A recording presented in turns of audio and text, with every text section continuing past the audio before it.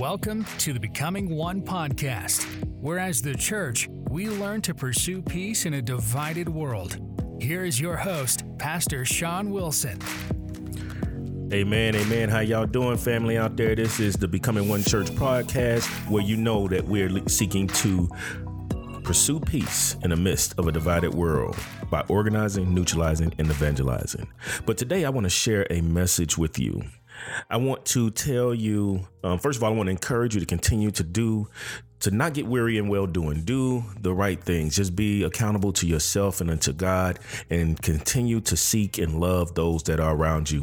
And that brings us to our topic today of real love. This last week, I had the opportunity to share a little bit about this message with our congregation, and it was one message of self-examination and not about us looking at, someone else. I wish this person was here. I wish this person was here. No, that's not what it was about. It was about really examining ourselves in light of scriptures, like it should be, right? So what I want to share with you today is we came out of the book of 1 Corinthians 13 and verses 1 through 13. We did not go through the entire thing because it wasn't time yet. But I want to share this because I think this message needs to go out to the masses. I want it to go out to the masses so that we can really affect change. Amen. So what I want to share today is the scripture is what it says. It says, this is what Paul was saying. If I speak with tongues of mankind and of angels, but do not have love, I become a noisy gong and a clanging cymbal. And then it says in verse 2, if I have the gift of prophecy and knowing all mysteries and all knowledge, and if I have all faith so as to remove mountains, but do not have love, I am nothing. And if I give away all of my possessions to charity, and if I surrender my body so that I may glory, but I do not have love, it does me no good. And I want to stop there because I want us to understand that Paul was using hyperbole. He was exaggerating. And we see him mentioning the gifts of tongues, of prophecy, of faith, to move mountains, and which Paul himself demonstrated throughout his ministry. So he's not condemning the fact that those things happen, but he's trying to point to something that's greater. The greater gift is not necessarily the laying on of hands and setting people free, which that has its place and is powerful. But the greatest gift is love, because see, I'm going to show you something here in a moment. But I want us to understand something. With the Church of Corinth, there was a lot of things that was going on wrong. There were people who were jealous. There were people who were partial. There were people who just envious of one another. They lacked discipline as a body. And there was a lot of different things. If you read through 1st and 2nd Corinthians, you'll see a lot of different things when it comes to relation and being partial and how they treat one another, not extending love, not forgiving, and not honoring God, and still adhering to a lot of the things that was going on in that community. But I want to share with you today about this love piece. There's one thing that I always tell people, that you cannot share what you have not received. Yes, that's right. If you have not received it, you can't give it. You can't give what you have not received. And what does this mean?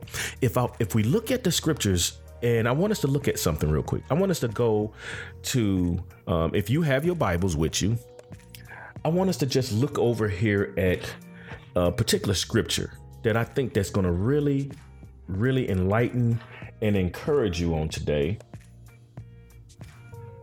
Now, I don't normally just read one verse, but for today, for the sake of time, I want to read this one verse. This one verse says this, and it is perfectly clear. I just want to share something real quick. It says, and hope does not disappoint, because the love of God has been poured out within our hearts through the Holy Spirit, who was given to us. So the reason why I want to share that is because I want us to understand, where does love come from? See, this love that we talk about as far as the Bible is not about a superficial love that we see out here in the world. We hear people say, I love you. And then this person says, I love you. And then you see them, they disappoint you in saying those things. But even if we look at the scriptures, it tells us that love does not disappoint.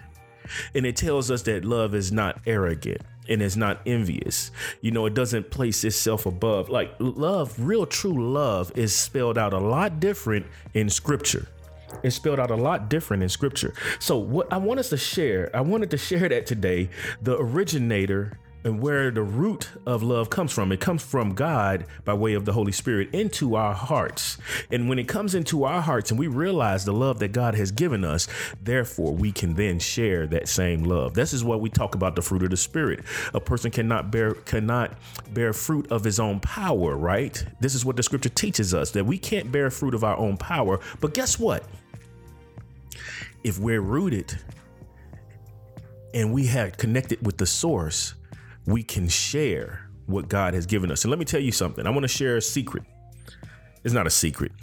I want to share something with you that actually the word of God tells us this. The fruit of the Spirit is nourished by the word. The fruit of the Spirit is nourishment by the word. That means that the water of the word itself, meaning the water of Christ, the living water. When we receive and we drink of that, then our bellies will be flowing with living water. Let me explain something to you. If we have not received from the living water, we cannot produce it. See, false prophets and false teachers have always been said to be those that are clouds without water. They are not. They present themselves to bring a refreshing feel, but they don't have any substance. And see, in order for us to be replenished, we must receive and drink of the living water.